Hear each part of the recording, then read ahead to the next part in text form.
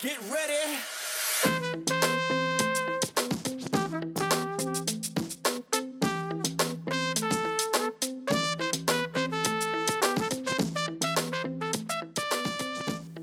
Hello and welcome to College Talk. It's your host, Beth Brandon. I'm sure, almost absolutely sure,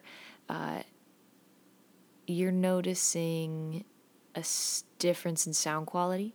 So part of the reason I just took a break and part of the reason you're hearing, not part of the reason you're hearing a huge difference in sound quality is because I have moved. I no longer am a college advisor with Advise Michigan and MCAN. I absolutely love that experience. I highly recommend anyone who has just graduated from a college in Michigan to go check out micollegeaccess.org and see what positions are available for Advise Michigan. It was truly an awesome experience. The reason I'm no longer advising with them is because it's an AmeriCorps service position, and so you can serve for 2 years max with Advise Michigan through that. So this past year was my second year. It was a blast. I got to try new things, and I learned so much more about myself and my advising skills. And I'm so proud of the senior class of 2019 at Plainwell High School and all they did.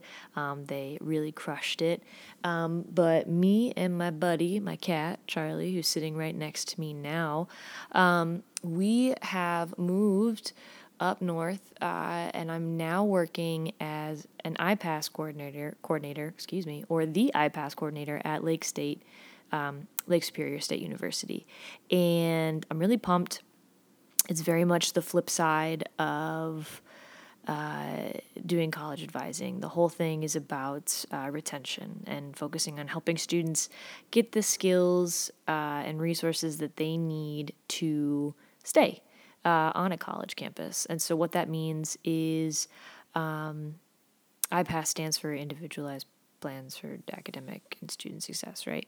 And so working with students who not only are struggling academically, but maybe are struggling with time management, or they don't know how to go talk to a professor, things like that. So in the spirit of the move, in the spirit of really hitting that first day of July, it feels like we're halfway through the summer, all that fun stuff. So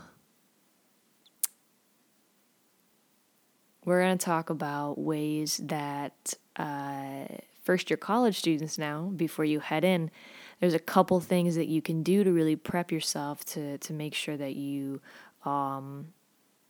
really set yourself up for success heading into college in the fall. What do I mean by that?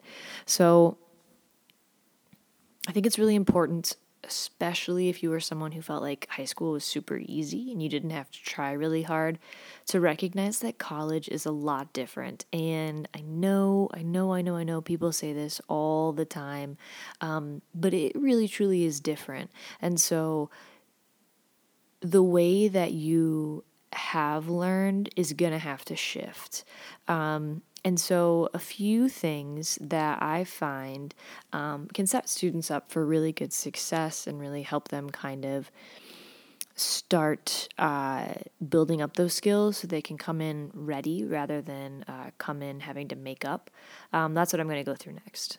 The first thing, the biggest thing that I can truly just, I want to shout it from the mountains and just say it 5 million times, is start practicing taking notes. Especially in like a lecture style format. And right now you're all probably like, Beth, that isn't going to work. I'm not in school. I'm certainly not giving up my summer to go to lectures. True. And that's 100% fair. What I challenge you to do on the next rainy day, instead of playing Skyrim or PUBG or watching What a Girl Wants, just kidding, none of you probably watched that movie. But instead of like watching Netflix or Hulu, throw on a TED Talk. learn something. You throw on a TED Talk about time management, so you're multitasking. Hey, and take notes on what you think the important parts of that TED Talk are. Really, really write down the things that you think the presenter wants you to take the most out of. Right? Here's the kicker. In a couple days, a week, whatever, take those notes and use those to tell someone what you thought the video was on, and then like see if they'll watch the video.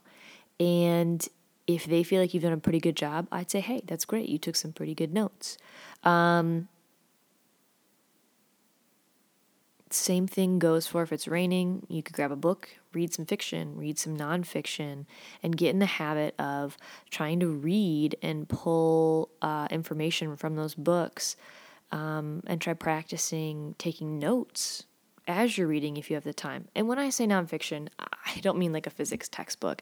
One of my favorite nonfiction books is called Welcome to the Goddamn Ice Cube, and it's by an author named Blair Braverman, and it's about being a woman in the male-dominated sport of dog sled racing. It's about more than that, but that is kind of what the I guess gist of the book is.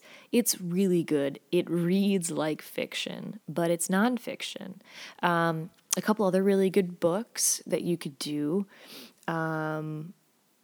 Furiously Happy by Jenny Lawson's fantastic. Upstream by Mary Oliver is a fantastic collection of essays about nature. Yeah, I know, I'm a nerd, whatever. Born a Crime by Trevor Noah. You know, there's a bunch of really, really cool books out there that you can read that are nonfiction. Talking as Fast as I Can by Lauren Graham from the Gilmore Girls. I mean, there's a ton of really, really cool stuff. Yeah, so just try and do, read some of those, take some notes on those, try to figure out what the gist of the book is. If you have a chance and you can get some of your textbooks early, yeah, like go for it. Give it a go and try to, read and see if you can start taking some notes on those early chapters. Especially those first couple of chapters are just going to be intros to the subject, and they're going to give you a really great idea of what the semester is going to look like as you move forward. One point of that, if there are chapter summaries or review questions in any of the books that you're reading, start with those, read those, and then go back. That chapter summary is going to give you the important points that you should be looking for. Does that mean the only thing you should read is the chapter summary? No. It means when you're rereading and you're going through and you see something that's mentioned in the chapter summary, you need to zoom in and pay attention to that section quite a bit, because that is going to be a main point from the chapter. The chapter summary is not going to give you all the details that you need to be successful, but it's going to give you an idea of where you really, really need to focus in when you're reading in order to successfully learn the material.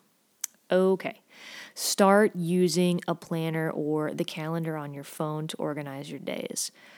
I found a blog at work that I'm super excited about, where a young medical student really talks about how she utilizes her Google Calendar to kind of give herself time to create habits, set goals, do her homework, pick up those healthy habits like exercise, all of those different things to kind of use that on her phone. So it's not like she has to carry around some big bulky planner. You can if you want to. You can make to-do lists and do that all right in your phone. So you just have one thing instead of trying to juggle, a passion planner and one of those like dot planner notebooks, which props to people who do those, because you'll have some cool hand lettering and drawing skills, but that's not me. But if a calendar or a planner is what you want to use, start organizing your days, even if it's like 2 p.m. to 4 p.m. nap. Like, cool, like do it, put when you're going to go to the beach, put when you're going to do all these little things, because getting in the habit of it now is going to help you once you get to college. So you get your syllabus, maybe your professor emails it to you early on. Write down those important dates now in the summer while you still have time and you're not freaked out about being on campus for that first week and who's going to be my friend and all that stuff. Write down those important dates now. They might change for sure, but write them down now so you don't have to freak out about it later. That's a really great way to start utilizing a phone calendar or a planner in relation to school. And when I say important dates from the syllabus, I mean when your final exam is, when your midterms are, if you have a big paper, a big project. Right when those are due so you know what's up. Research and Google the resources that are on your campus. And when I say resources, I mean the health center. I mean the student recreation center. If you did sports in high school and you want to continue to be active, a great and fun way to do that and a great way to get connected and make friends on campus is to do intramurals. Booyah. The accessibility services, it might be called disability services for students, know where that is if you have a differing ability that you need services for at the college or university. In order to learn in the way that you can best, you definitely want to check out and see what services that office can provide for you, but then also what documentation you're going to need to get those services. It does look a lot different than high school. They do expect you to be the one to reach out, you being the student. So, understandably, parents, you're going to want to reach out and kind of help your student navigate that. I think the best way to kind of look at it as your students in the driver's seat as soon as they step on a college campus. Next week's podcast is going to be about FERPA, and this is going to be for parents. And it's going to talk about how FERPA is going to impact the information that you're going to get as parents, but a really great, metaphor is FERPA, your student is in the driver's seat, and you're not even in the passenger seat anymore, you're in the back seat. You get to enjoy watching your student navigate their route and get to the finish line. And sometimes it's going to be a twisty, windy road. It's going to be stressful. You're going to go along, the edges of a cliff and you're going to be freaking out about it.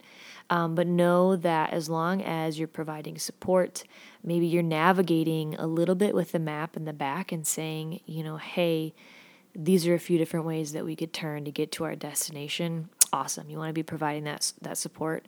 But remember that in life, I think we focus a lot on success as a grade or a test score, and we sometimes forget about the fulfillment pieces as well. And sometimes fulfillment and getting to that finish line of a degree should be considered just as much of a success as having a job lined up when you get out. So it's okay. It's okay if you don't have a job lined up right away. That's going to happen. And it's okay if it takes a little bit of time. It's okay if the first job you have isn't the most perfect job in the world. The fact of the matter is you want to make the most out of your college experience. And in order to do that, you have to utilize the resources on campus to make sure that you can be successful. So, all that to say, a student's going to have to be the one to contact Disability Services for Students, the Accessibility Office. It's going to be called just a plethora of different things depending on what college you're at. Academic services, tutoring, SI, which usually stands for supplementary instruction, math centers, writing centers. Honest to goodness, even if you don't really need it, go. What is the harm in reinforcing the things that you're learning? What is the harm in helping yourself know just a little bit more? There isn't any. Maybe you're setting up for yourself for success because you've been taking notes this way and you see someone in a study group taking notes a completely different way. You give their way a shot 1 week and you realize, boom, that's why I aced the exam instead of getting a B or a BA. All of those things contribute to success, and you get to create connections and you get to just find that spot on campus that's great for you. Great example, just attended a wedding in June. One of my old roommates and someone he met while he was a tutor They just got married. And, so I'm telling you, tutoring can be a good thing, right? So go and find those resources. Career services. Sarah Hagen was on, and we talked about how to make your resume a soldier. Well, we mentioned a couple times it's important to go before your senior year. Check it out your freshman year. Help yourself be ready to ace internship interviews the summer after your sophomore year. I mean, if you can get a paid internship, booyah, right? Like that's the dream. So start Googling and figuring out what those resources are, where those resources are. Maybe send a couple emails just to say, hey, I'd like to come by and talk to you about the services that you can provide me. Easy peasy, lemon squeezy. Yeah, those are the big points that I really wanted to talk about today. And they're pretty simple, pretty easy, but they're going to help you kind of start getting in the mindset, right, for college. They're going to help you kind of get in that college mindset. And just doing a few of those little things every day and building up to them until you're ready to head to college, that is going to be what kind of set you up for some success. Blah, blah, blah, blah, blah. All right. That is all I really have for you today. The break that I took, about 3 weeks, that's over. But because it is summer and I'm starting a new job, and I, just like you will be in end of August, early September, I'm in a state of huge transition and it's stressful. I'm going to be dropping down to about every other week. So it's not going to be weekly, it's going to be bi-weekly. So like I said, the next one that you can look forward to in mid-July is going to be about FERPA and what that means for parents. So if you are a parent and you're listening to this, make sure you know, because that'll impact your students who are younger, who are doing maybe like early middle college or dual enrollment. It doesn't matter if a student is 18 or not. If they are attending the college, it's a federal law. We're going to go into it. It's going to be so fun. And the one after that, my goal is to talk packing list, what's going to be helpful as you are transitioning to college. And then the one after that is going to be a fall warm-up guide for this year's seniors class of 2020, because you're going to start applying in the fall. And as always, thank you so much for spending time with us here and chatting on College Talk.